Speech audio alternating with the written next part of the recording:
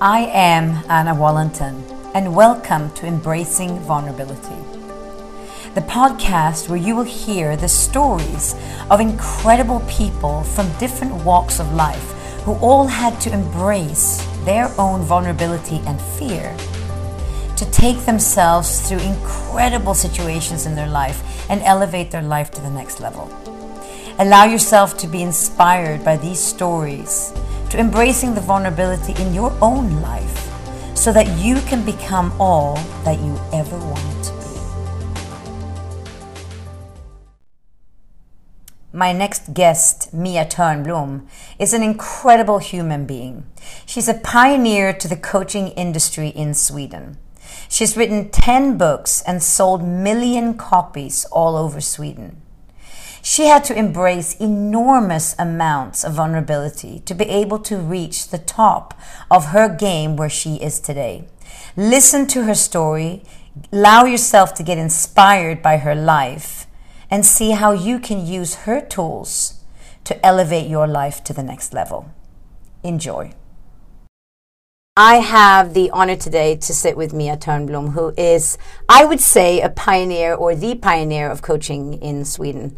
Thank you so much. Yeah, I'm honored to be here with you, and I'm so grateful that you were able to take the time out to sit with me and have this talk.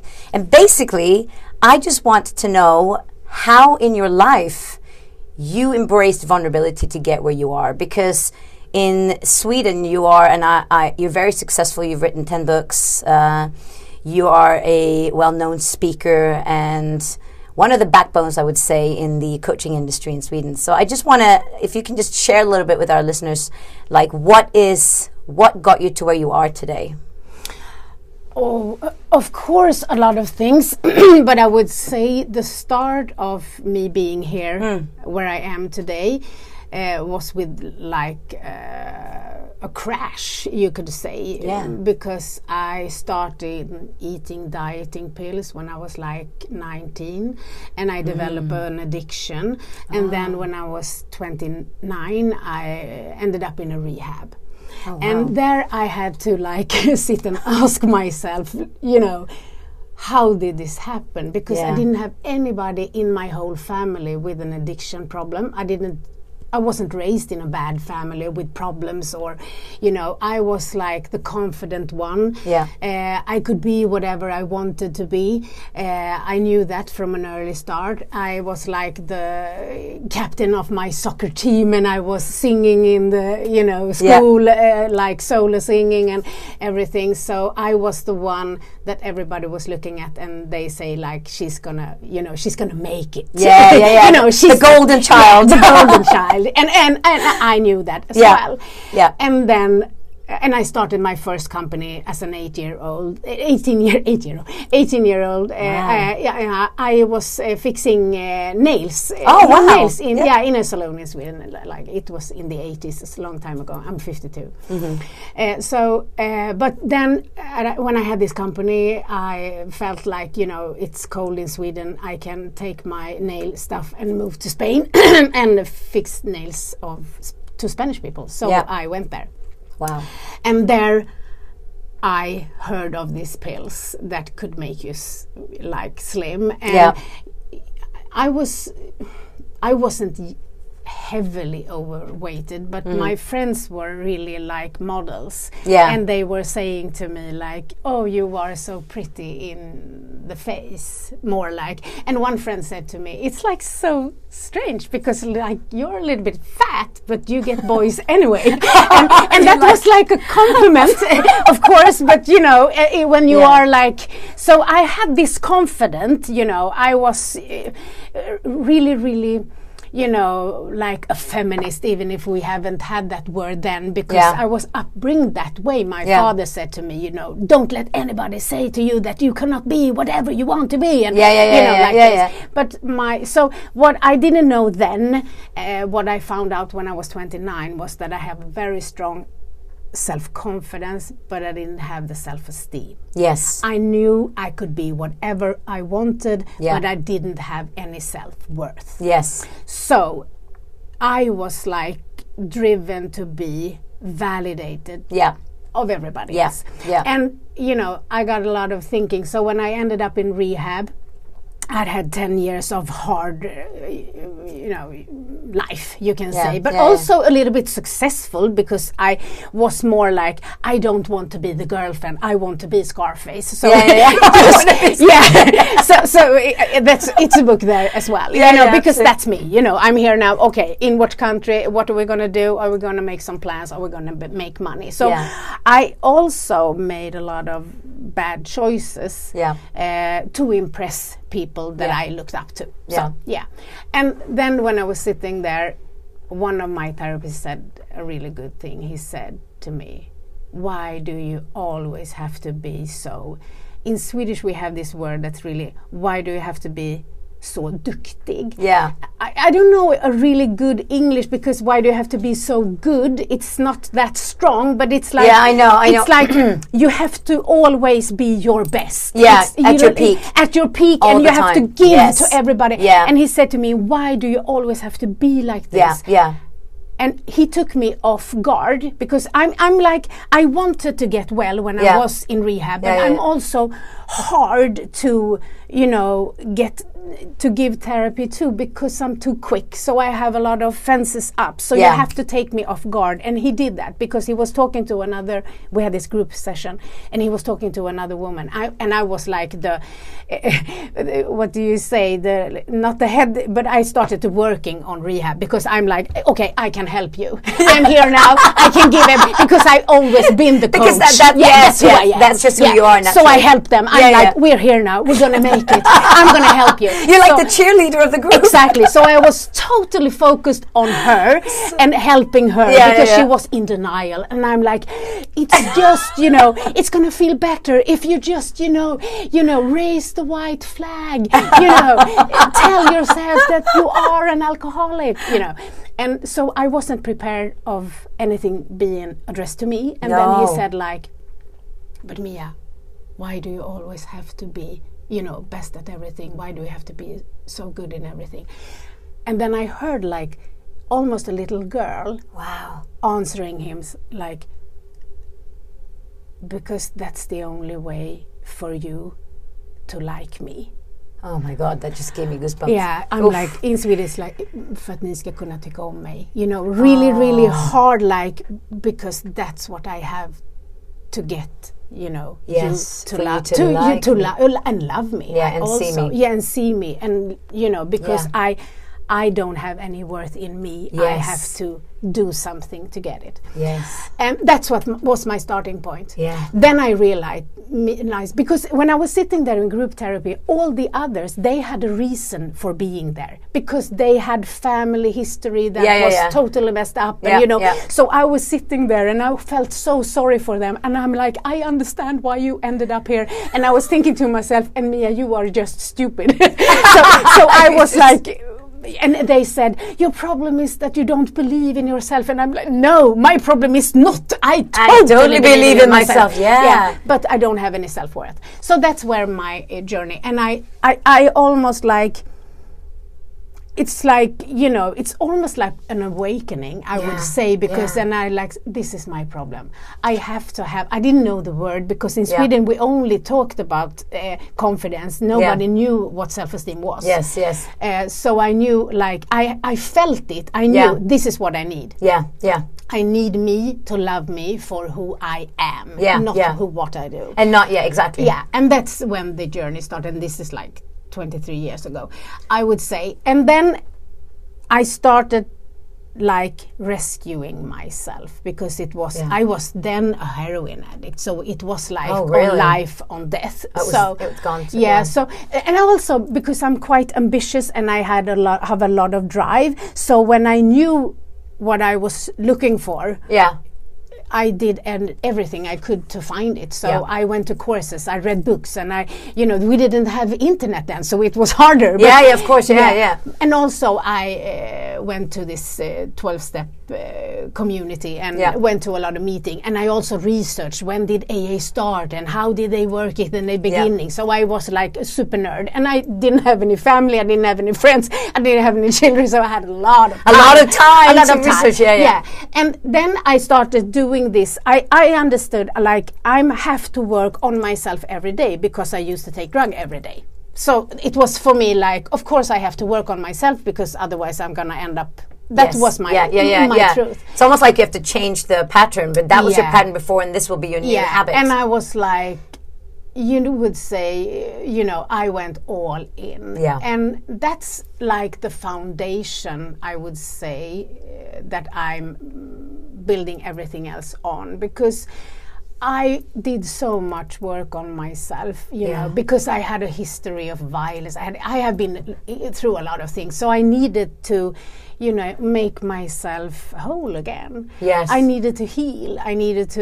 And I had a lot of guilt because it was for me not so much the bad things that other people were doing to me, but I was really blaming myself. Yes. And I think that when I'm working with people, I don't work with drug addicts, I would say. I work with, a lot of but I can have my journey and my history. It's giving me so much answers, and I can relate to things. I can relate to people going around with a lot of guilt, even if they and shame. And I had a lot of shame because I was the feminist girl. And then you're not supposed to end up in a abusive relationship. So I felt ashamed. So I had to forgive myself. I think that was the hardest one. And this I was doing, and I read a lot of things, and I felt like I have to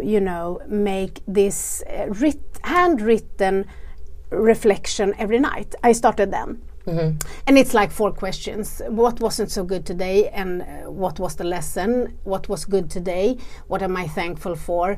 And what do I need help with?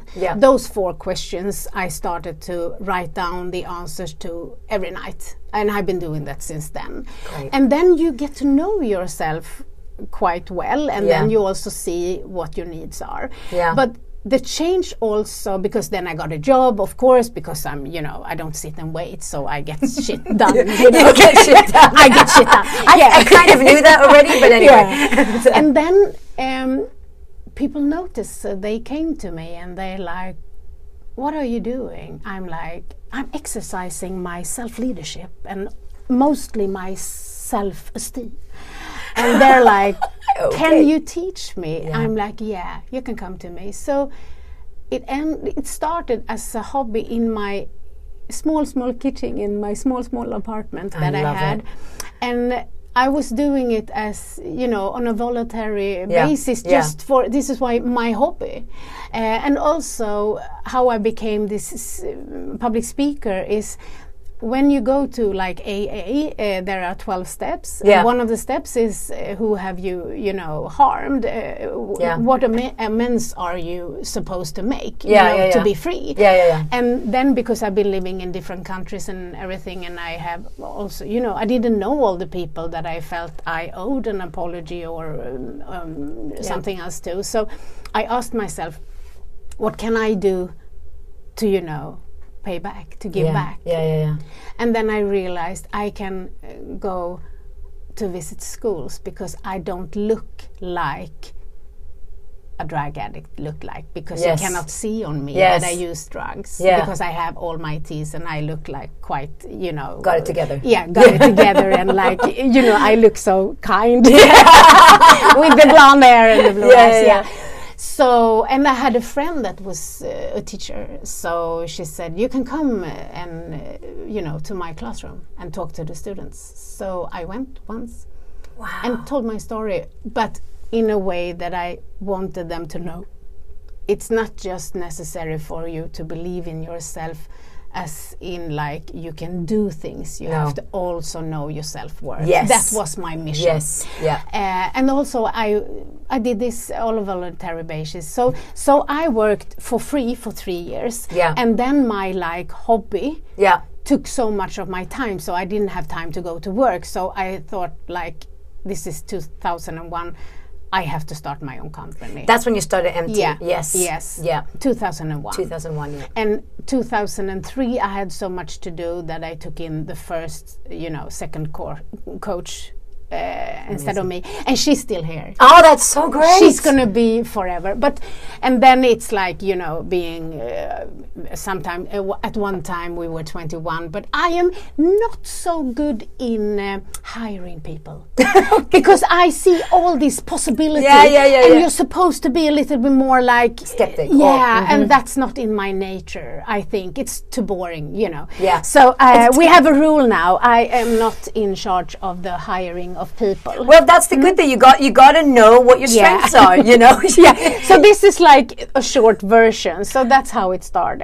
It's absolutely amazing. And I read somewhere that you did you do your first kind of public speaks somewhere in 1997 or something? 97, yes. Yeah.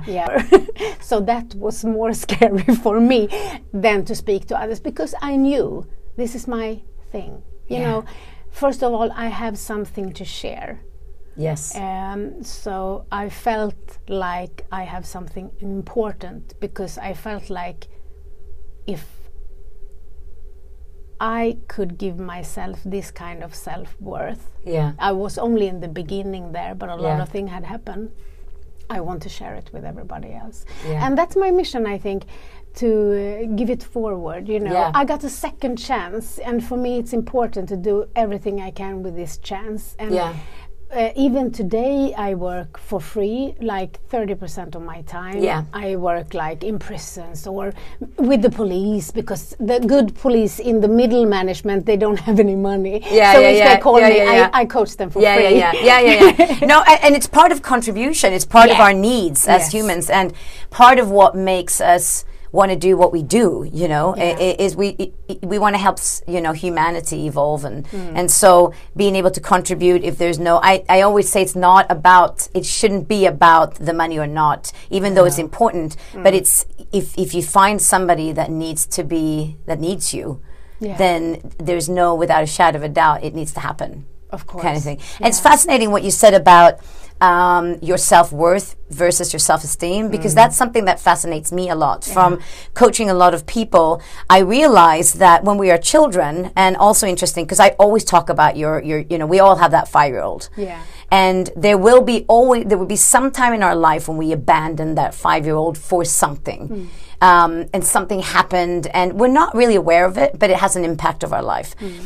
And most of the time when I listen to how people communicate with their kids, I don't have kids myself, but when I listen to conversations, it's always like, oh, you look so cute in that dress, and your hair is so nice, and well done for, scoring that goal. But there's never like, I value you as a human being. You're just such a wonderful human. And I think that's where this comes from for a lot of people. And it's not because the parents are bad or good or whatever. It's just they just don't have the tools of understanding what that impact has. Yeah.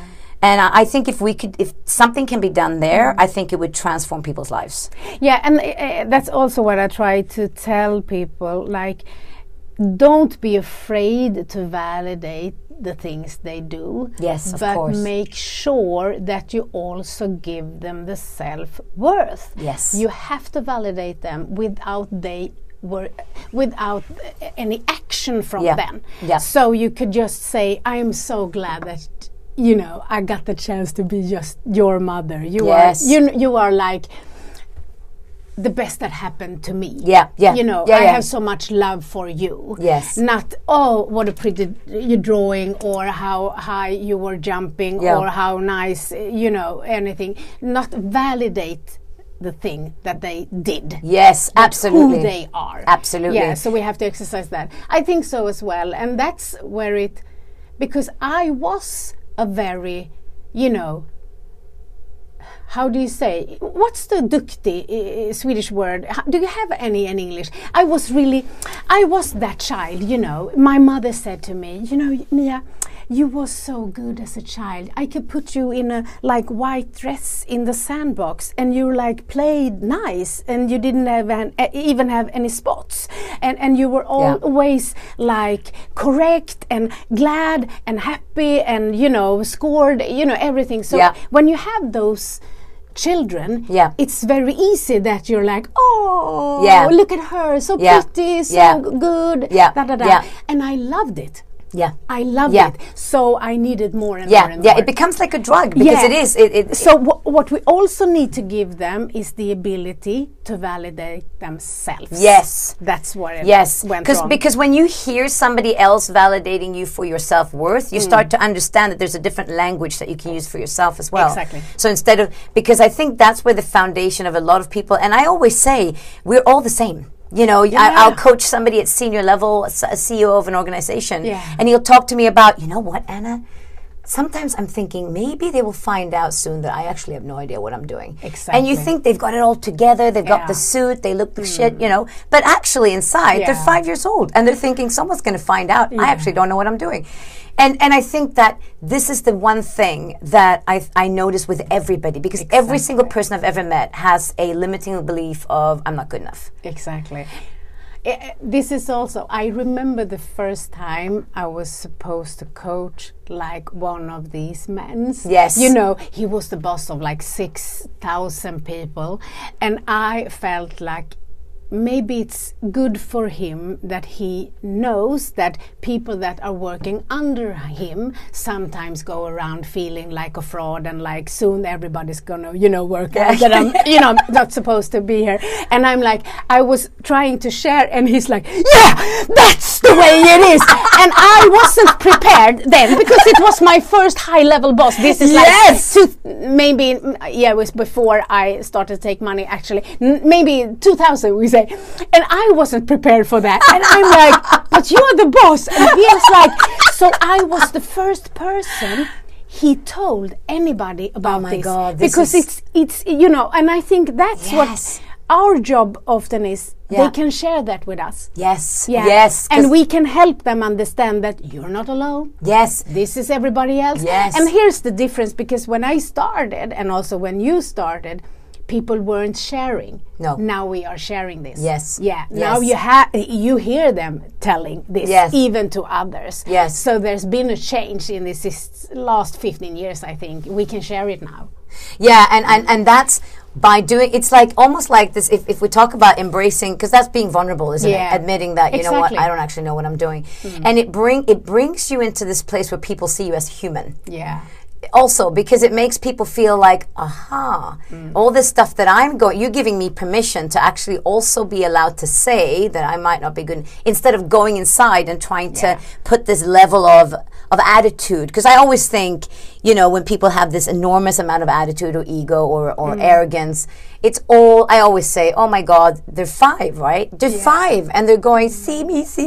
And it's, if you can just embrace that vulnerable place, you become so much more approachable and people actually want to connect with you. Yeah. But that's the whole thing about, and that's the thing that fascinates me, because when you grew up, what did you hear of that vulnerability or sårbarhet? What was that? Like, how did you learn that was? I'm not sure what I learned when I was growing up, because I was the child that they could say I did succeed. You know, nobody was worried about me until I was 24. So then so I didn't crash until later. Yeah. You know, I crashed before, you know, but not the surroundings. So I would say this I didn't figure out until much later. Yeah. But you asked me in the beginning, how do you use your vulnerability to, you know, in your work? And I would say that's what I based everything on. I started, you know, just sharing my story. My first book is with all the methods that I developed, and one person said to me, because I was in the leadership business already then, of course, and they said to me, are you going to write a book with your methods? Then somebody's going to steal them. And I'm like, I've stole them myself, you know, because, you know, everything I knew, I learned with other people. Yes. From reading their books, from attending their courses, from self-leading other businesses. So that was so stupid. But anyway, in that book, it started with me sharing. On my 29th birthday, I woke up in jail. And the prison, what do you call it? Guard. Guard. Oh, No, priest. The priest. Priest. Yeah, he brought me cake because it was my birthday on a paperback. No, yeah, and that's how it starts. And if you start a conversation by Here's not me. yeah, this is me. This is my heart. Here we go. And also, I don't say anything to you. I don't give you advice unless you ask me for them. But this is my story. Yes. This is my erfarenhet, my experience. My experience, Yeah. and this has worked for me. Get a totally different life. I Yes. have a life that's like, on the outside, of course, it looks different. But Yeah. the big change is on the inside. Yes. Because I'm like solid. Yes. I'm so, I don't need validation from anybody else anymore. I never compare myself to others. Yeah. I'm totally in the moment. Yes. In every meet I have. I don't say no if I actually want. I don't say yes if I don't want. I don't say no if I want. Yes. I live my life with this totally solid self-leadership. Yes. But I give it time every day. Yes. It's like I exercise my body, I exercise my soul and my brain as well. Yes. Of course. Yes. So that's a big difference. So that's what I wanted to give. So I think I have this. I work a lot with engineers. Engineers, because I am in this program, and they're like in the beginning they look at me and like they're a little bit, a little bit scared, a little bit, inspirational. But it's like I'm too much. And they think maybe she doesn't have a system or methods. And then when they see my methods, they love it because it's very like, very generic. Very generic. So, and then one of them said to me, he said to me, Mia, it's so interesting with you because my friends, when we meet, we share the things that we are proud of, we like a little bit brag, and when I listen to you, it's like you built your whole success on all your failures. And I hadn't realized that until then. Oh, that's so good. Because I don't have any secrets. And then, of course, I don't tell everybody everything because it's not important. But I don't have any secrets. So I don't have anything to hide. So I'm totally clear. So what I appreciate about you is you don't put it in someone's face unless they ask for it. But if they ask for it, here's the box. You're like, okay, let's open the box. Here's that, here's that, here's that. And also, I'm quite hard in my work. It's a lot of tough love, which has to be, though. I don't feel sorry for anybody because they are so good in feeling sorry for themselves that I can, have compassion for them. But sometimes the most compassionate things you can do is like, turn their life upside down. And I don't know, do you say mirror the hell of them? When you just like mirror back to them. This is like, this is what I see. This is, this is the consequence. Everything you do may get consequences. You get, so it's like tough love. But it's like you're awakening their emotion. But I don't go around looking at people because sometimes people come to me and like, oh, Mia, this man, he's my boss, and he really need to go in coaching with you. And I'm like, I don't work with people who need me. I work with people who want. People who are hungry and say, I will do whatever it takes. Just help me out here. So I never go around looking at people in that way. Right. I don't look at them. I don't judge them. I'm like, people are...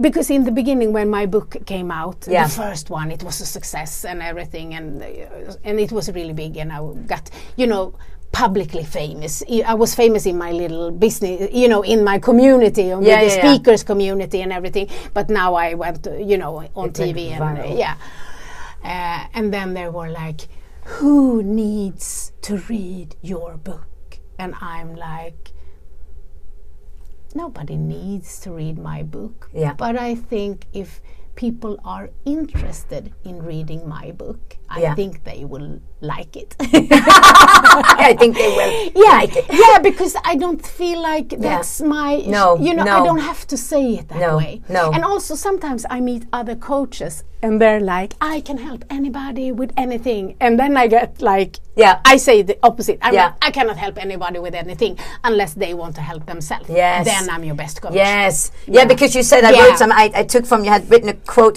to be a good leader, you have to start with yourself. And exactly. It's so essential, and it's so, because the thing is, if you are not willing, and even as a coach, if you're not willing to look at all those places that is the scary part, then you're never going to grow. And that's why I'm so fascinated and so in love with vulnerability, because I believe that the moment you embrace that and you go into all, because people don't want to experience things that are scary or fearful, but then they don't realize, if we don't bring all of this in and then get used to that, like make that our life, then how are we going to reach the top?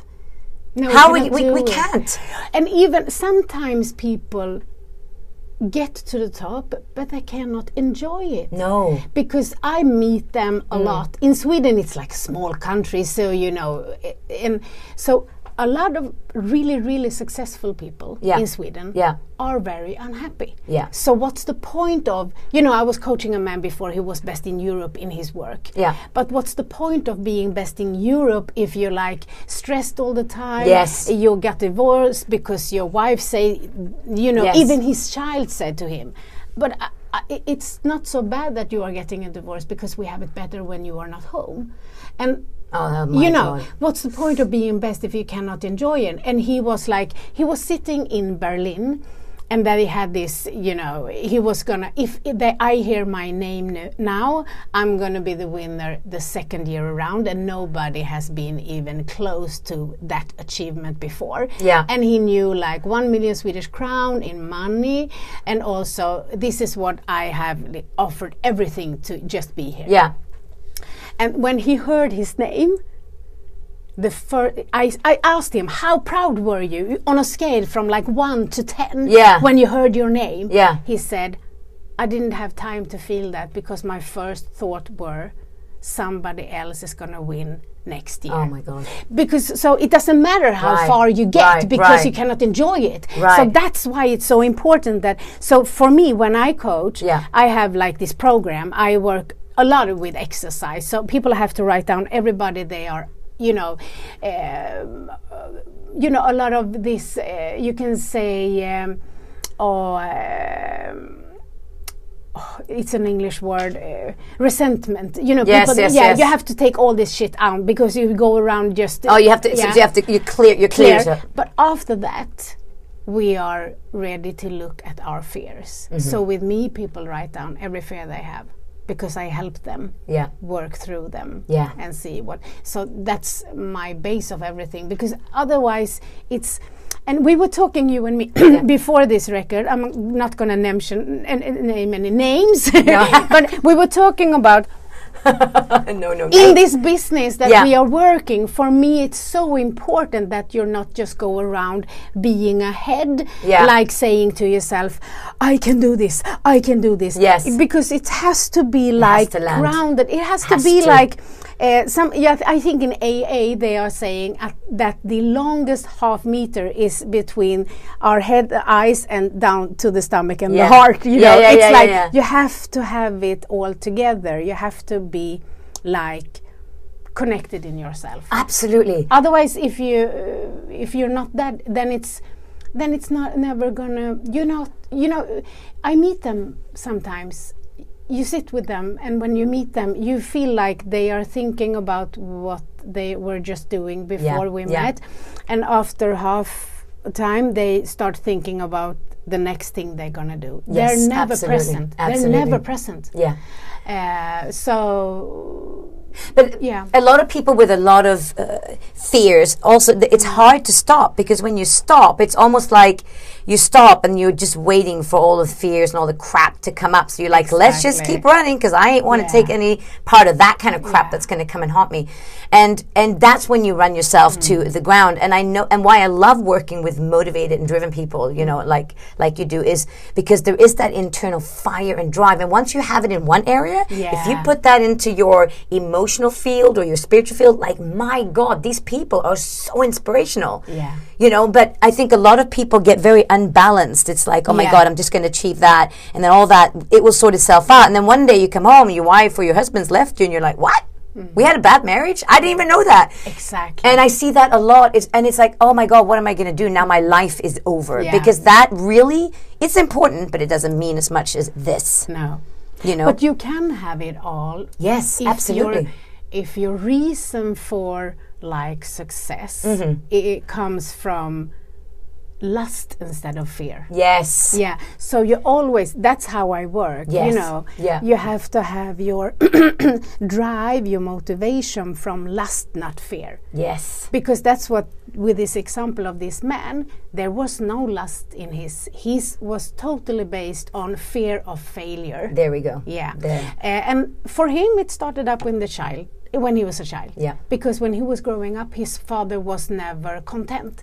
Yeah. Yeah. So whatever he did, he had like scored 49 or 50, and the father was like, what was the one that was wrong? Yeah. And if you had that upbringing, then he learned from an 5-year-old. Yes. Yeah. Then he learned that I don't have any worth if I'm not the best, because my father. So a whole life he tried to make his father happy. Yeah. And the most sad part of this is when I got to know him, his father had been dead for 10 years. Yes. So his father haven't said to him for 10 years that you're not good enough, but he has It's continued to tell it to himself. Yes. So that's what a lot of, you have to start listen to what thoughts am I feeding my brain with. Absolutely. Yeah, that's where it's because so, for example, when I grew up in a very extremely loving and emotional and connected family. But in my family, 2 words were like bad words, and it was money and business. Because my dad was a very driven businessman, and it took away a lot from, and he was always feeling guilty about not being with the family, and then it was like money was a bad word. And I find that a lot of people sabotage for themselves around money, because money for most people is a bad word, where it's like, for me, money is energy, right? And when I noticed that business and money were 2 words, and I actually see that even when I'm coaching successful business owners, they have a bad relationship with money or success, because when they grew up, they might have grown up saying, their father might have said, oh, people with money are those people over there. Money is the foundation of all evil. It's a bunch of bullshit, because evil is going to be evil. Yeah. Money is just an energy. But when you grow up like that, then you start to become successful. You'll sabotage. And for me, my upbringing was very much to the left. Yes. Yeah. So for me, when I started to making money, it was like, when they told me how much money I was going to get from making a public speaking, because now I was famous. And I said to this man, I'm like, that's too much money for a person to earn on one day. And then he was so good, and he said that's to hilarious. me, but Mia, if you do this, then you can work for free for 3 weeks. And I'm like, I can. Oh, I needed the help from this lefty in me. So it wasn't that they said that money was bad, but I was like,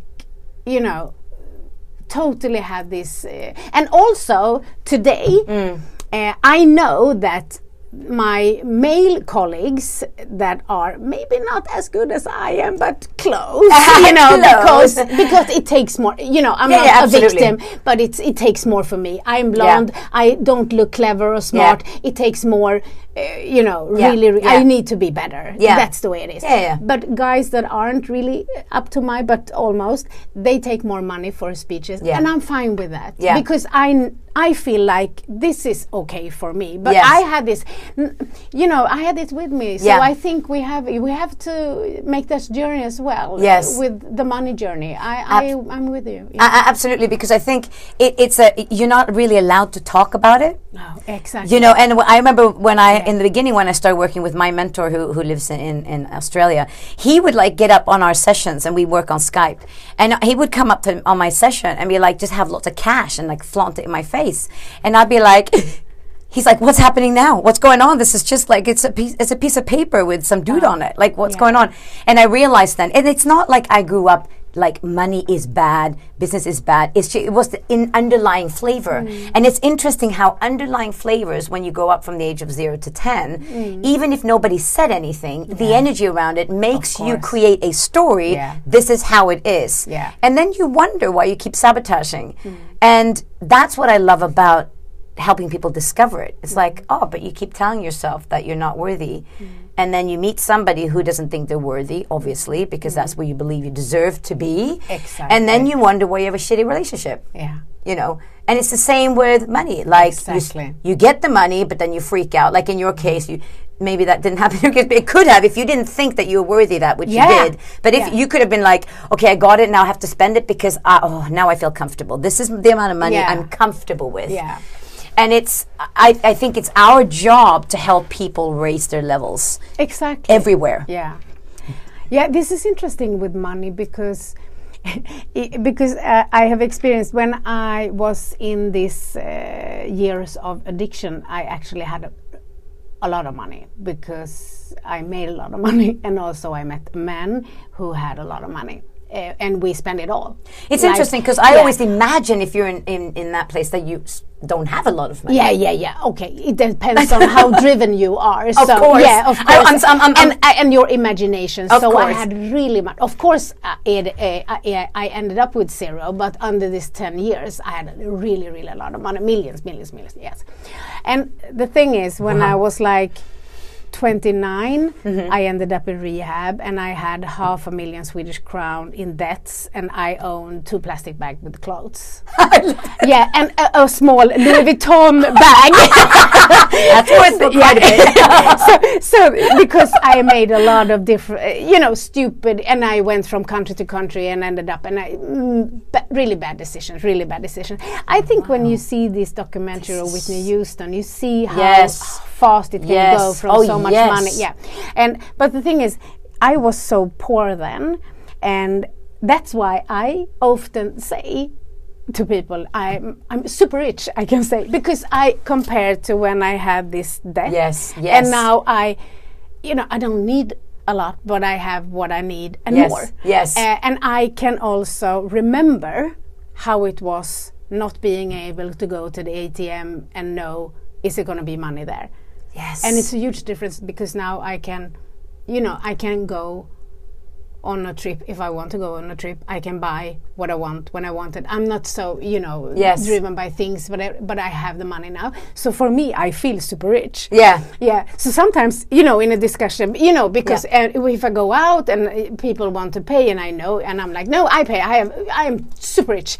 And it's interesting to see how people react. I'm imagining if you cannot say and I say that. I often say things you're not supposed to say because for me, I'm super rich. I am. So I can pay for everybody, and they're like, oh my God, especially here in Sweden, you're not allowed to say that. But that's funny because I didn't start by saying, I'm going to say it. I just said it. Because it comes from a pure place. It's just honest. Like, hey, I have a lot. And also, I think early in my life, I experienced loss because those 10 years when I was using, I had a really, really nice boyfriend. So it was 10 years? Yeah, I was doing, and with him I was for 7 years. So the first 3 years was by myself in different countries, and then I met him. Anyway, when I was sober, but he was away. All the bad things that happened to me, with the violence and the things, that wasn't him. That was another man, because then he was in jail, and it's like, it's a lot of things that happens. But anyway, when I sobered up, and I've been clean for 7 months, he committed suicide. Yeah, but the thing is, that's one of the things that, today, is also the thing that makes me so strong. I Yeah. don't need to have any fears because the worst thing already happened and I survived. I know I am going to survive anything. Wow. And I think that's why also I have this relationship to money. I can say that I'm super rich, and I can also like enjoy sharing it with others, because I know that we cannot count on tomorrow for sure. Yes. So Yes. I'm living my life to the fullest, not in fear, Yes. but I know that it's important that I haven't spoke to my family for 4 years because I didn't think it's gonna happen, because I was when I sobered up, I was making so much effort in making amends, because I knew that they felt guilt for my life, and I wanted them to know that it wasn't their fault. The problem is that I figured out much later that they didn't feel guilt, they felt ashamed. They didn't think that it was. So when I realized, so you were carrying emotions that weren't, and also they never blamed themselves, they only blamed me, and they were like ashamed. So I was so full on this. Oh wow, isn't that interesting? Yes, it's super interesting. And it happened a thing with money, of course. Yeah. And my sister, a different thing. But then I felt like, this is not okay. You cannot treat me this way. Yeah. So I, said to them, enough is enough. And they haven't tried to. I think my mother has tried, but in a stupid way. She's sending a text like, I'm so sorry. And I'm feeling like maybe this is going to come an excuse. And then she's like swapping it, because she's always a victim. Victim mode. Yes. Then she's like, you are, how do you say, straffar? You are like punishing me. Oh my God. And then it's like, I'm not going to talk to her. So I know that she cannot, she never learned how to say, I'm sorry, I was wrong. She cannot do that.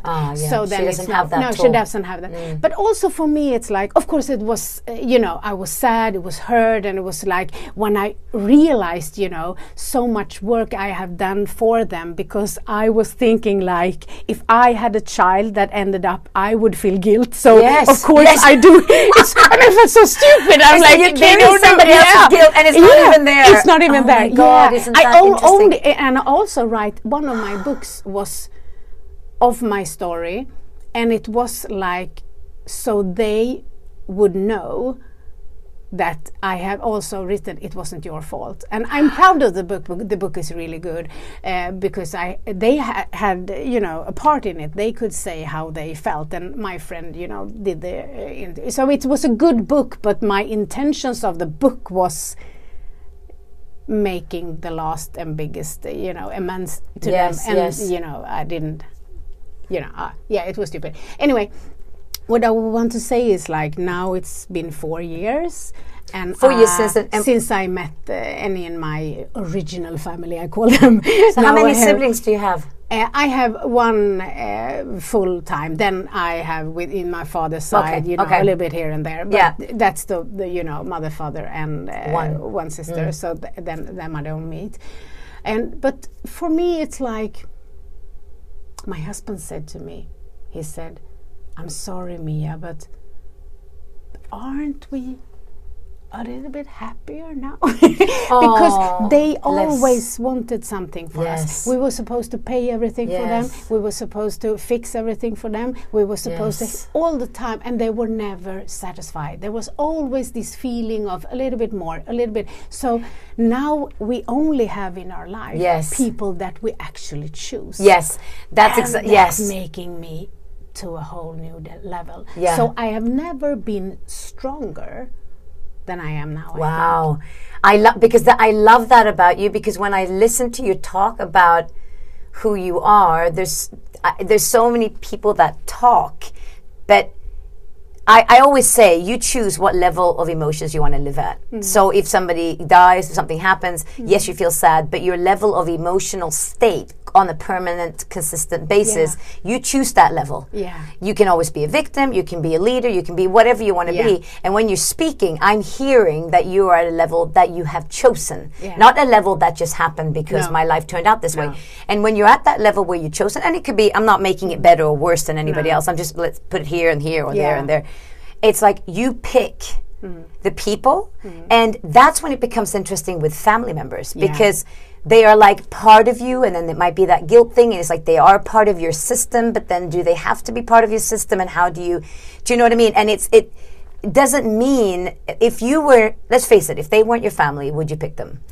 Actually, now, no. Yeah. But I thought before, because I didn't actually know them, because I was so, because from an early age, I was treated like almost an adult. Yeah. So the last time I sat with my father, he said to me, and you told me that I were not supposed to be worried about your sister because you told me that you're going to take care of her. Oh my God. And it's like, and it's like, it's so stupid because, and that's how it was. So actually, because you made yourself so resourceful. So they were young. Yeah. So I don't blame them. Yeah, it's just interesting that, he can even say that to me now because he's not hearing. And there and then, I just sat and took everything they said because I had prepared myself and I knew this is the last time. And I want to be able to look myself in the mirror. Yeah. I'm not going to be like, but because I could have. Which is not who you want to be. No, I Absolutely don't want to be that no. person. So I just sat there and like, wow, he doesn't even hear what he's saying. And oh my God. Yeah, and that's so interesting. So I always thought that I would have picked them. I have been saying, like, maybe for like 10 years ago, if we had been sitting here and you would ask me, then I would have said, I would have been with them even if they weren't my family because I believed it then. Yes. But that was like, because I had an part that I was supposed to have, and it was all with this, from this early age. That's my job. My job is to give them. Yes. I have responsibilities in this, Yes. It was always me, even if, because, and that's why I need straight, because I was like in this addiction problem, but even then, they thought like my sister is the weak one and I'm the strong one. So that's a little bit strange. So what? Yeah. And how has that impacted your sister? I don't know. Now, I don't know. And we don't speak. I think if her husband and her is gonna get a divorce, then she's gonna call me. But actually, I'm not sure if she is a really nice person. Wow. She doesn't have anything of this giving to others. Yeah. She doesn't have any of this. It's her. And she wants to be happy. Yeah. And she only take care of her small, unit. And she doesn't, she has never volunteered. Yeah. But she's a nice, she's kind. Yeah, absolutely. But, concerning values. Yeah. We are, of course, if she calls me, I'm going to answer. Yeah. But I don't know. Maybe, but it was a lot of years between us, so she hasn't compared herself with me. 8 years between us. So, okay. So I understand the question now. Yeah. Sorry. No, I don't think that has. I'm more like a third parent. Okay. So she's more like, call me and like, what are you going to give me for Christmas? Or what are you going to give me for my birthday? I'm more like a concerning third parent to her. I was. So I think she's missing me.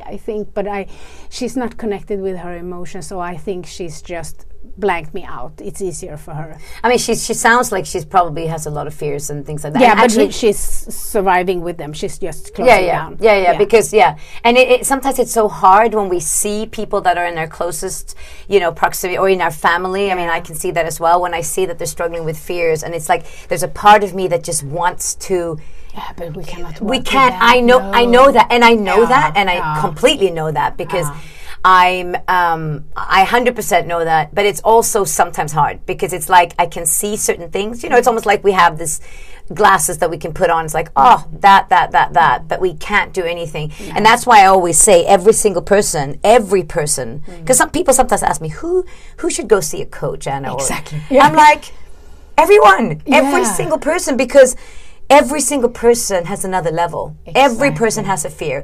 And what we do is we go to our family, we ask our boyfriend, you know, and they say things because they want us to like them. Exactly. They won't tell you the truth. No. They won't say... And maybe they don't know No, the truth they because don't. they don't actually know you. Exactly. A lot of the time people are answering From the them- thing from themselves. From themselves, yes, absolutely. If you come to them and say, I'm going to get a divorce, you cannot get a divorce. That's an answer concerning themselves. Yes. That says that they have been thinking about it, but they are too afraid to do it. And then when somebody said, you have to be really, really, really, you know, försiktig, what's it called? Yeah, careful. Yeah, careful with who you ask questions. And Yes. that's why if you go to a coach, you know that the person is like paid for being there for you. Yes. And not gonna take, you know, Yes. half the time. Yeah, but I have a question. Can we talk about me now? Oh, You it's know, exactly like me. Oh my God. But it's like, yeah, exactly. No, I had the same. And you know,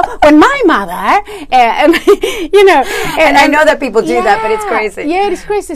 So you have to understand. But it's important. I think one of the, because I am actually really, really good at my work. You know, the Yeah. coaching. I think people sometimes like, oh, she wrote a book and that's why she's successful. But the core in my business, you know, the Yeah. coaching, Yeah. you know, I work a lot with teams Yeah. in management and Yes. teams, and that's my you know, core. And I think one of the things that are, you know, of course I have a little bit of talent and I've been practicing a lot. Yes. And it's my only interest in life. I Yes. don't have an interest except, you know, people. Yeah. But also this, I tried to rescue my boyfriend. Yeah. And I couldn't. And that lesson is, if I cannot rescue the person I love most, I cannot rescue anybody. Wow. And that is making me a really good coach because I'm not even trying. They have to rescue themselves. But I'm the best coach there can be. Sometimes people are mailing me. I'm like, oh, I got this coach education. I want to work with you. I'm really, really good in, you know, telling people what they need. Oh no! But that's not what you're supposed to do. Yes. Yeah, you know, you understand. absolutely. And I say that's the opposite. So I don't have.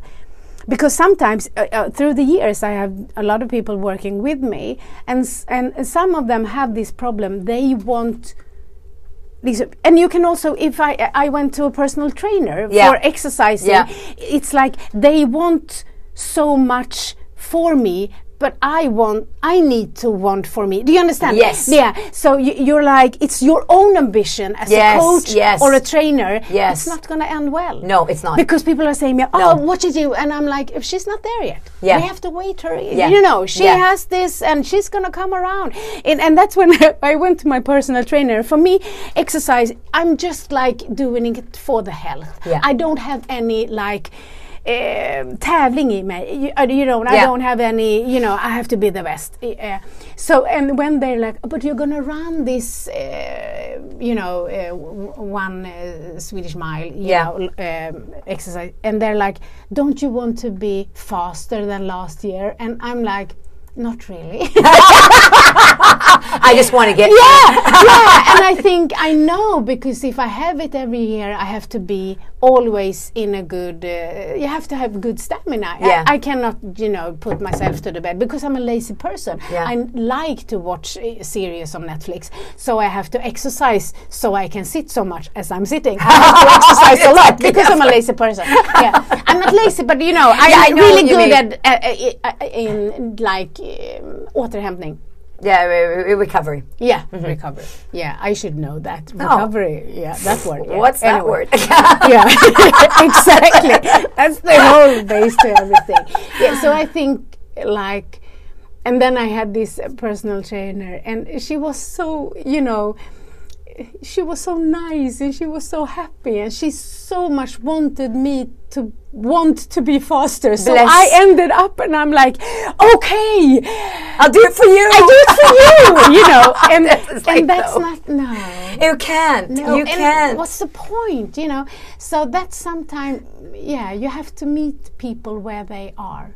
You have to absolutely listen. Yeah. And I find that with coaching, because on my sessions I say to people, look, I'm here, I'm the vehicle, and I'm here to take you like where you want to go. I will go, and I will do whatever it takes. If I identify something, I know you want to go there, I will do whatever it takes, and I have no fear, filter, like I just say it.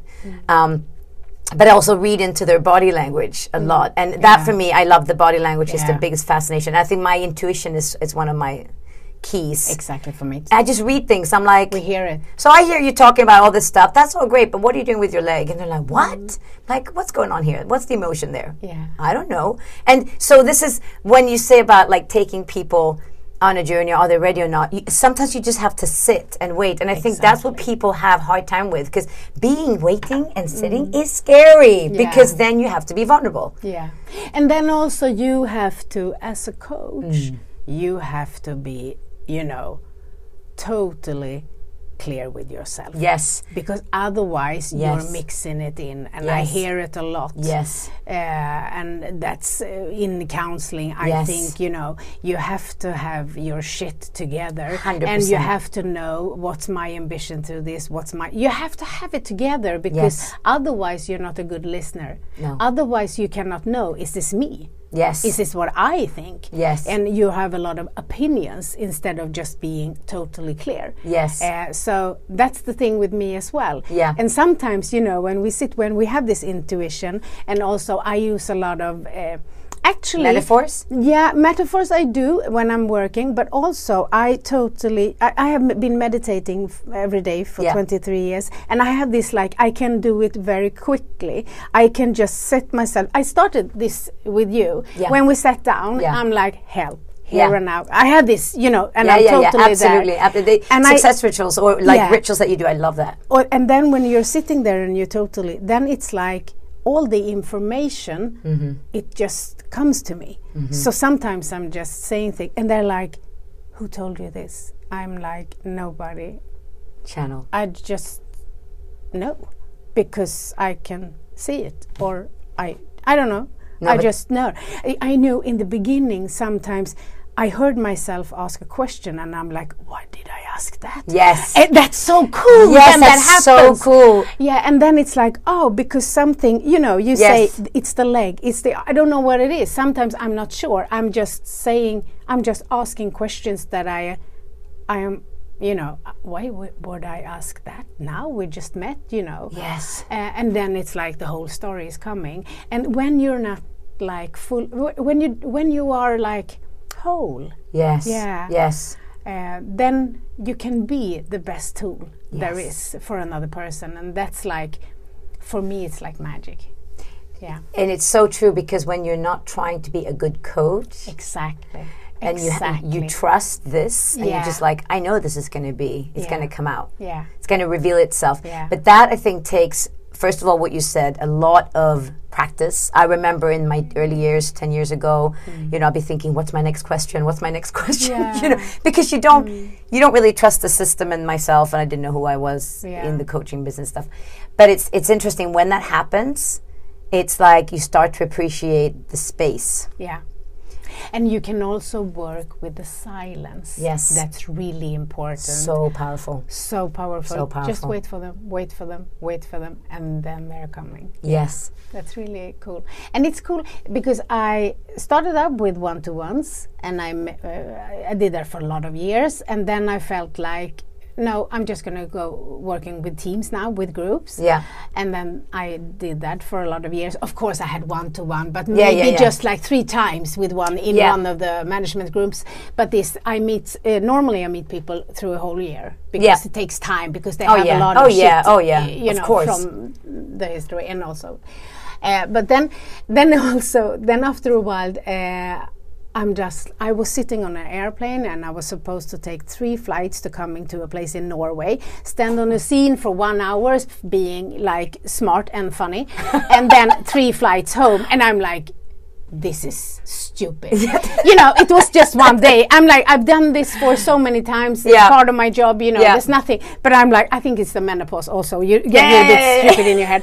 And I'm like, I never want to take a flight again. I was a little bit dramatic, and I felt like, you know, and I'm like, okay, I have to start. And then I started to coach one-to-one again a little bit. Now it's too much, but now it's I've done this for a while, and it's interesting when you can have the opportunity to choose. I can choose, because a lot of people want to meet me, and I can choose. So I have like they are so different. Yes. Yeah. Yes. They they are driven, and you know, they have every one of them is leaders, because I think it's interesting how we lead others. Absolutely. I need to have that as well. But it's so interesting when you can actually choose, and you're like, oh, it's like different flavors. Yes. You know, I have one of those. I have one of those. But isn't it great? It's fantastic. And it's because of all those years that you have accomplished all of that. Yeah. Because I sometimes find people say to me, oh, you know, your life sounds so amazing. I could do a bit of that. And I'm thinking, you can, if you are willing to every day show up. And I think I also coached maybe 100 person, maybe 200 person, totally for free. I think it's a lot of, you know, magic happens when you are doing that. So when people call me and ask, you know, I want to be a public speaker, what's the best way? I say, go to schools, share your story. It's so good. For free for a couple of years, and then it's going to come to you, because it's how it happened to me. They called me. They're like, I read an interview with you in a magazine. Do you want to publish a book? Wow. Yeah, they called me. And I think it's because I started by giving. I'm sure. I'm 100% sure that you just give. And I say that when I work with a lot of coaches, and they ask me, you know, how do I make money doing coaching? I said, just contribute. Yeah. Like put out videos. I do that on Instagram. Yeah. Put out videos, or just speak to people. Like just contribute, and do it over and over and over again. And meditate, visualize. Exactly. Because the power of people I think a little bit, especially, I don't know if it's like that in Sweden, but in Dubai, I guess because it's like visualization is a bit fluffy, you know, like meditating, like gurus but it's so, when people understand the power of seeing something and feeling something, and how that has an impact on how you show up, it's incredible, because once you've seen it, it's real. Yeah, but also I think you have to see it as you have to listen to what you are really, you know, what do I really want? You have to reflect. Yes. So I think it's actually easier to tell people nowadays that they should, you know, take 10 minutes every night to write down the reflections, you know, as one part of this listen to yourself, because of this social media stress people are having. Yes. So actually I think it's easier than it was in the beginning. Then it was hard for me, you know, telling them, like, you have to you know, exercise your mind, you have to put new thoughts into your head. Like it was a lot of, you know, like, what's that? So you have to you know, get them to do it, and after they tried, all the skepticism is away. But absolutely. But I think it's actually easier now, because people are, everybody's taking the phone to the toilet. Yeah. Yeah. Everybody, there is no like space in between thoughts. They're like totally, and people have it in their bedroom. Yes. They are scrolling before sleeping. Yes. That's so stupid. Yes, I know, but everybody does that. I don't. No, I don't.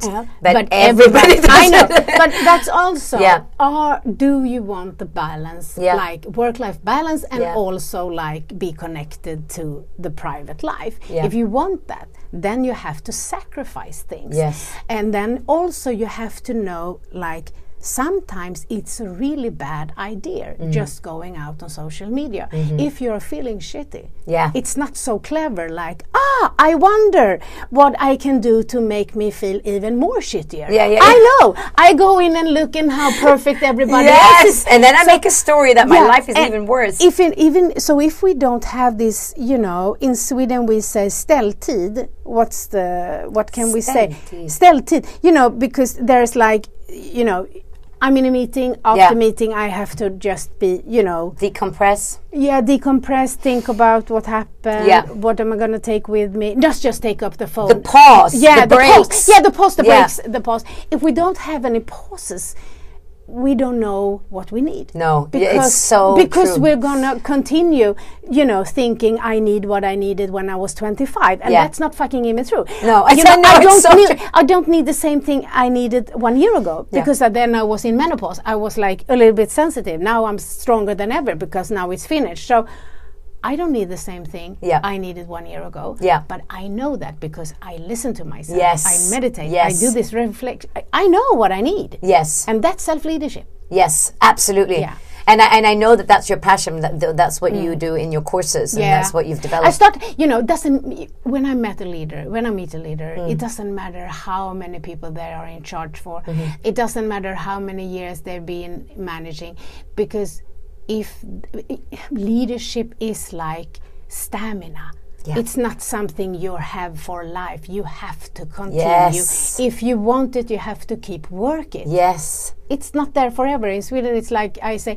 In English, it's a word called perisher. But you say that about fruits, I think. But it's like because they are, in Sweden we can say kondition är färskvara. Yeah.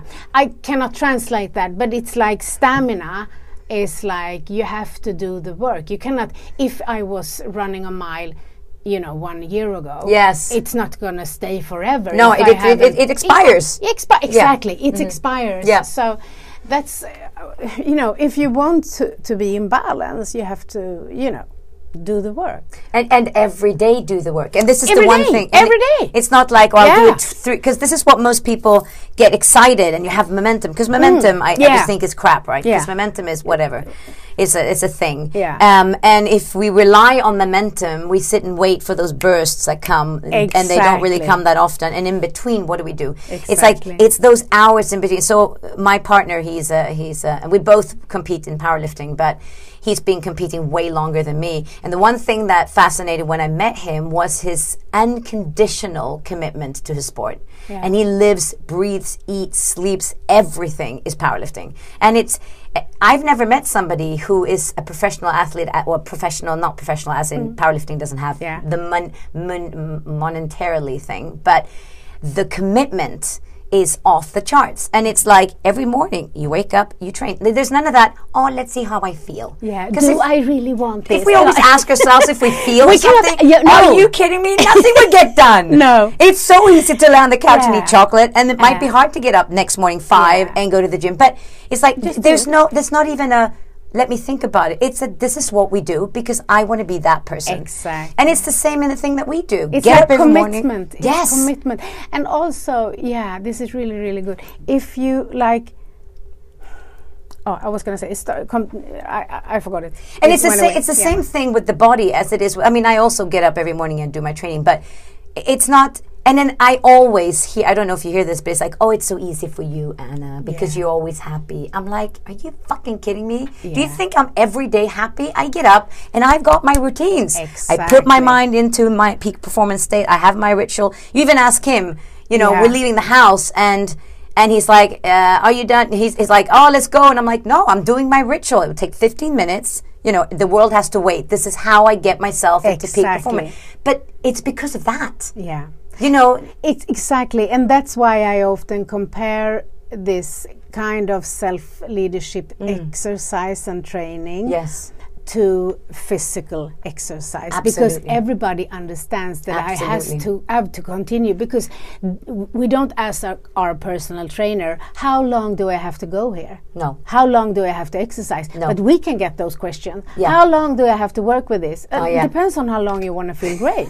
You know, it depends on, you know. It's so weird. Yeah, I know, exactly. But I totally agree. And we think, now I've realized this. It's like we read a good book and then we get really excited and we think life's amazing. We read your book, for example, we think, oh my God, I'm a master of my life. And we feel empowered, walk out, feel great. And then we put the book in the shelf. Yeah. And we didn't take the tools. No. So how are we going to change our life? It's that's why I know that you have these digital courses. I also started a digital course because in the book, a lot of people that had read my books, they told me they love my book. They have only read them. Yes. They haven't applied it. A lot of people have applied it. Yeah, you know, because I wrote a really, really basic book.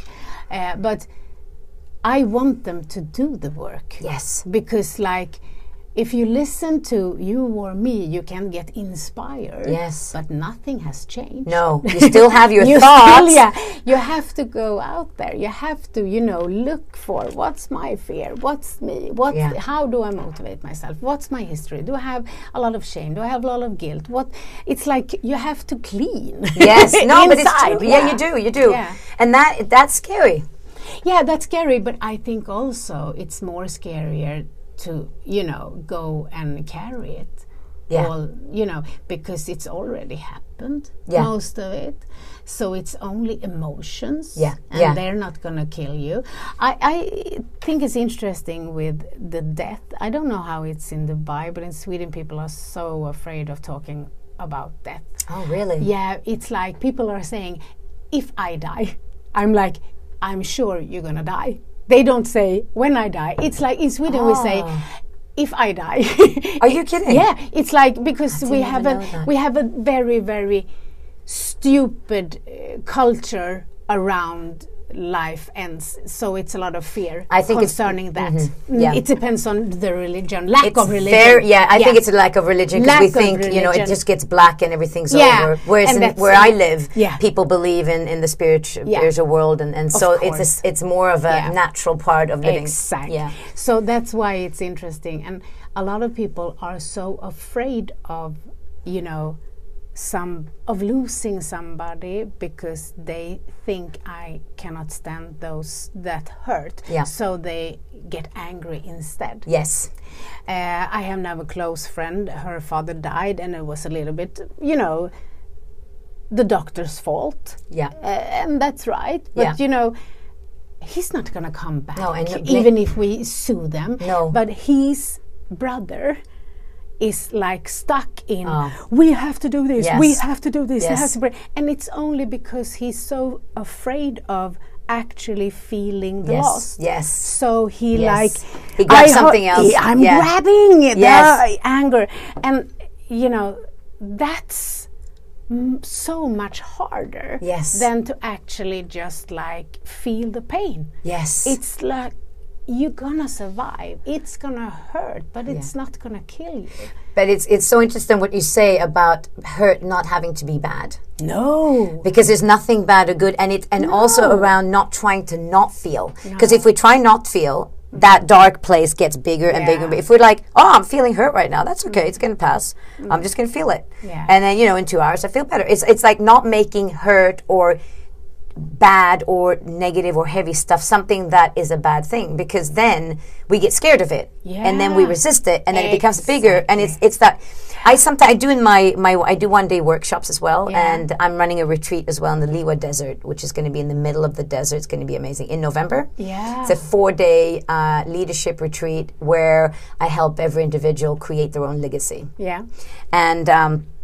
And obviously in that place we can go into like really deep places, which I love. But in my 1-day events, I have a meditation that I do with people where they get to identify the limiting beliefs, and then I take them into a visualization and I take them through their life, literally to their death. And when they're on the deathbed, and how does it feel? And every year you're still trapped by this drug. People are completely broken because we think, oh yeah, I'll get over it one day, but we don't. No. It's like, unless you say, you know what, this is how it is, I have to feel it. Yeah. And that's why I can say that one of the biggest gifts in my life is that I lost my ex-boyfriend, and that doesn't mean I didn't want him to be here. It's just that that's one of the things that are making me appreciate life so much. Yes. Taking my full responsibility for what I need for other people, for who I want to be. Yes. Because if I hadn't experienced that, I also would maybe have said, if I die. Yes. You know, now I really know. I have also one of those exercises. You have to visualize that you have 3 months to live. Yeah. And what would you do? Who would you meet? Yeah. What wouldn't you do? What are you? You know, so people like, they don't have to go around being scared of it's gonna end, but live your life at the fullest. Yeah. Why are you, working here? Why are you living with that person? Who do you want to be? Because a lot of people are like every week talking to other persons that they don't really like because they've done it for all and I'm like, why? Yes. You can have had a history that was good. Yes. That doesn't mean that you owe for life. Yes. There's a lot of people out there. Yes. Maybe you want to get to know a new friend. Yes. Because every time you're talking, you're like, you just want to hang up. Yeah. And what's the point in doing that? You know, it's not nice to them as well. So just check out, Yes. what do I want? Yes. Yeah. And also the end is not bad. No. So like when I talk to, for example, sometimes couples come to me. Yeah. And I say, I'm not here to fix this. I'm here to reveal what's going on. And if that is that you're meant to go apart, then that's it. Yeah. There's no drama and like, oh my God, I can't believe. It's like, no, I'm not going to fix you together. No. I'm going to reveal it. And if you really feel that this is the end, fine. And not making it like, oh my God, it's the end of the world. Because that's what happens when you have self-worth, like we talked about, that's low. Exactly. I connect and I depend on your confirmation. That's also interesting. I think, a lot of these songs, love songs, oh my God, they are like, I cannot live without you. And that's not love. That's codependent. It's like, I can totally live without you. Yes. But I choose to be with you. That's love. That's love, I know. Yeah. It's and like, I can't breathe without you. I'm like, of course you can. But I want to be with you, even though I don't need it. That's love. Yes. And I know that because I actually had a client that I spoke to the other day. She said to me, Anna, somebody asked me about this man that she doesn't know she wants in and out of her life. And somebody asked her, could you live without him? And she said to me, I actually felt like, yes, I can, so I might not be in love with him. I said, are you kidding? That's what it's like. That's what it's about. That's what it's about. If you can't live without him, then we have a problem. Exactly. And she was like, really? And I thought, oh my God, this is how most people think. This is what we have to talk about, It's so important. It's important, really important. It's very, I wonder now, because you or me are sitting here and it's gonna, be, revealed to the people as a podcast. I wonder if because you and me are like really glad to speak to each other. Yes. I wonder, because they are going to listen, are they going to be feeling it? I think so. I hope so. I hope we give something for them. Yes. But now, because I've been doing this podcast for 2 years, and I often think about, what are they interested in? Yes. So I think maybe now we should ask ourselves, is there something we haven't talked about that we think that maybe they are interested in? Yes. Are you? Absolutely. Yeah, so that's important, I think. I think it's sometimes important because I find that by you also sharing your story and your vulnerability, you now become tangible for people. Otherwise, it's like, well, Mia, she's so incredible, and I'm down here. How am I going to get anywhere? I don't know how to do that. She's, you know. So I think for people, it's great. All these thoughts are great that you're talking about. This is all great, but how do I get there? Yeah. You know, I've tried everything. You know, I don't know how to think that way. Like, what steps do I need to take? And I don't know what your take is on that. Like, if somebody's listening thinking, you know, that all sounds fantastic to have a self-relationship, but I actually fucking hate myself and wish I wasn't here. Like, where do I even start? Exactly, that's a good question. And then I would say, start by taking 5 minutes a day. In the end of the day, a pen and a paper, not in the computer because we work in the computer, and not the phone because we do a lot of things in the phone. Paper and a pen, and start with asking yourself, what's good about me? Yeah. What am I proud of concerning me? Yeah. Write that down, and after that, you ask yourself, what do I need help with? Yeah. Start with those 2 questions, and be sure that the help with is actually not going around thinking about what you don't have and what you don't want. So ask yourself, what is it that I want? So if you have fears concerning a meeting tomorrow, then the right way to write it down is, help me feeling secure tomorrow at the morning. So ask yourself, what is it that I want? What is it that I need? So a little bit of self-validation every day, because we are thinking like 70% negative thoughts about ourselves, and we have to, you know, get rid of those. And we do it in writing, and then it starts. So start with those 2 questions. Good today with me? Yeah. And if you're like, I cannot come up with anything, then you have to maybe write, I didn't smack Pelle on the face because I felt like I wanted, but I know. Or even if you maybe did that, then you have to say, I only smacked him once. It could have been twice. You know, you can find something. This is not a I'm so good book. This is a book like, so often it's like, it's good I went to the gym, but it can even be better one day to say, I skipped the gym because that's what I needed. I went from work early because I needed recovery. And another time it's like I stayed a little bit later because I needed to fix things. So good for you.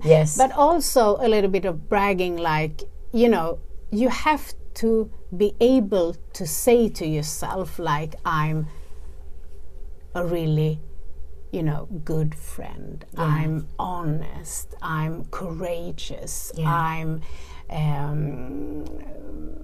compassionate for others. I'm a good listener. You have to, like, it's almost going to feel a little bit like, I cannot write this down because if somebody, I don't believe this. And that's where fake it until you make it is correct. It's not always correct. No, but in that 100%. In that sentence, because it's already true. It's just your low self-esteem telling you that you're not able to be true to yourself. So it's the truth. It's not like we are lying. No. But instead, every day we are lying in our head, saying to ourselves that we don't have a worth. That's a lie. So we have to, you know, wash that lie out with saying something that's really true, but we are just a little bit afraid of. You know, so the good thing, good and proud of, and also help with. Start there. Do that for like 1 month, and if you're like interested in more after that, then you can email me or you, and I can give you next. But start there, because you cannot do it all at the same time. But just doing a little bit for yourself every day. That exercise in itself strong against your self-esteem. Because when we take action, we show ourselves that we have a worth. So just sitting down, take 10 minutes for yourself is double good for you. You can Yes, say. yes, and it's honoring you. Yes, it is. So start with that. And also, you can start every morning by, sit in silence and just think about these 24 hours that you have in front of you. Yeah. What do I need to be my best? So you start the day a little bit slow, a little bit connected, a little bit in favor of you. Yeah. And also, it's good to say thank you before you go to bed. Yes. Yes. You can say thank you for this day. Yes. And because when we have gratitude, everything is easier. Everything is so, and it's so good that you talk about the gratitude, because I think it's the foundation of everything. Yeah. Everything, because where gratitude lives, you can't really be scared and grateful at the same time. No. So it takes away, because most of the stuff that's not working for us is fear. Exactly. I would say all of it, basically. All of it, yeah, it is. And also for me, that I've been doing this exercise I do it every night, because it's now it's like almost like even that is meditation. I don't remember what I'm doing. It's like I'm in because I've done it for so long, and that's also where I see what I need. Because I also have this line, what wasn't so good today, and what was the lesson learned, or what action do I need to take? Yeah. Then I see if it's like 2 nights in a row that I'm like, have to write down that I'm intolerant or something, then I need to get my shit together, because then I have too much in my schedule. Then I maybe need to delegate, or maybe need to ask for help, because I run 2 companies. So that's so good for me, because I see it in time. Yeah. It doesn't go too long. So I have really, really, really totally control over what I need. And so good. I think also what I would like to as a close up, it's like self-leadership is when you want what's good for you. Yes. That's so good. I had to think there for a moment. Yeah, I think it is. I found this the other day when I was running, and I'm like, what is self-leadership? Because you get this question, and I'm thinking like, it's wanting what's good for me. Because sometimes you're like, what I want and what's good for me. They don't, I know. It's like, I know I should. Yeah, exactly. But that's not it. It's like self-leadership is when you want what's good for you. Yes. Yes. Yes. That's so good, because that also, because the whole should, and when you make yourself aware of how much you use, or other people, I'm always aware of how much people use the word should, have to, must, and how heavy that becomes. And as soon as you turn that into I want to, that also helps you to kind of dilute, because then you might say, oh, I want to. No, I don't. I actually don't want to. Do you know what I mean? Exactly. It's like it makes you realize what you don't want and want, just by changing that word. Yeah. But we think we should. But where does the driving force come from? So doing that exercise every day is actually brilliant, because I think if people would do that, there would be, I'm going to go out on a big limb here, but I think the depression rates would be lowered magnificently. Yeah, but that's true. Yeah, that's definitely. true. Yeah. We need it. Because depression, I believe, and this is my personal opinion, comes, and also from working, unless you have a chemical imbalance, which, which I have also in my family and stuff, so I know how that works and what happens. But otherwise, it's just things that you have not been seeing, or things that you haven't been wanting to see for so long. It just piles up, and it's all on top of you. And you can do something about that. And this is a brilliant exercise to do that. And it's so easy. Yeah, and also we should remember that the brain that we have, it's like constructed for a time like 200,000 years ago. Yes. It's not designed for our time. No. So we have to help the brain. Yes. No, but it's true. We have to, because we have to, we were looking at who could come and kill us and who would eat exactly. us. And now are you a lion, or are you going to give me food? And and all this, before it saved our life. Yeah, it was survival.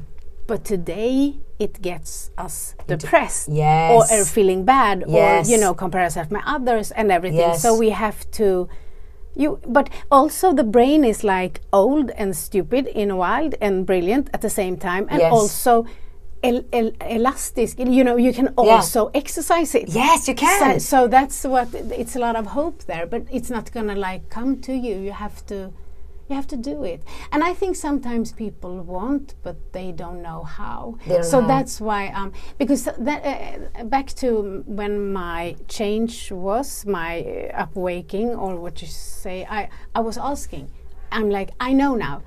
I have to start loving myself. How do I do that? I asked people. Nobody could answer.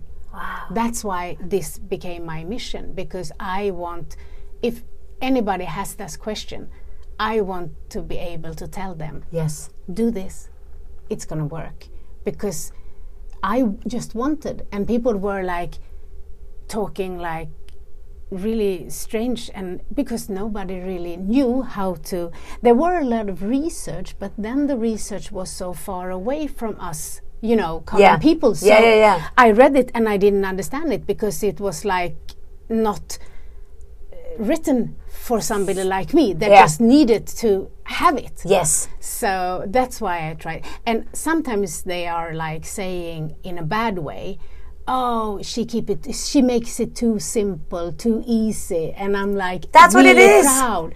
That's my, you know. Yes. Yeah, I'm proud of that. That's what I do. I read really difficult thing and I translate it so that everybody can understand it. But but that's how you're going to reach out to people, because people get intimidated by all this. Oh, I have to know so much. Yeah, because nobody wants to feel stupid. No, that's the thing. That's the thing. And it's just a little thing like this. And concerning fears, I have done a really inventory on my fears, and those were my two: not being liked, yes, and you know, doing mistakes, or even more, you know, being stupid. Yes. Yeah. So, if that's my core, you know, when I was scared, of course, other people are gonna have similar. Yes. So that's what I said to myself. When they asked me, do you want to write a book with your methods? I decided that I'm gonna write a book that nobody's gonna like. I don't really understand this. Yes. So it's a really basic book. And that's why it's been a success, I think. But it's like 15 years ago I wrote that book. Maybe I have to write a new book and translate. I've been writing, you know, 9 more books, but I haven't published them in English. Maybe I have to do that. Yes, you definitely. And you have to come to Dubai. Yeah, I have to do I that. am serious. I so would love. I mean, you would be such a gift. Would be interesting to make a speech, because I've been to different places. That would be interesting. Or make a seminar. Yes, absolutely. We'll definitely make that happen. Cool. 100%. I feel so like I could sit here for 5 hours. Obviously, time just flies. But I'm overwhelmed and honored that you took this time, and I really mean that, because for me this is what defines me as a human being, and I feel the same drive in you. And it's not like this is my job. This is who I actually am, and I feel that with you. And when the drive comes from that deep kind of like place, you cannot turn it off. No. It just doesn't work. It doesn't work, and I'm really glad. But this is also how interesting life is, because you just wrote to me on Instagram, and like, do you want to be in my podcast? Going to be in English, and I'm like, oh, that's good for me, practicing. And I'm like, because I need the practicing, because otherwise it's like, oh, you have to wait, because I'm translating in my head. You know, when I make speeches in English, it's like wow, because you're so good at doing it in your own language. Of course. It's like, but you know, it's good. So I make maybe once a month in English. But anyway, and sometimes I'm just saying yes because I feel I'm supposed to say yes. So when when you wrote me the other day, we're gonna see, I'm like, yeah, that's now.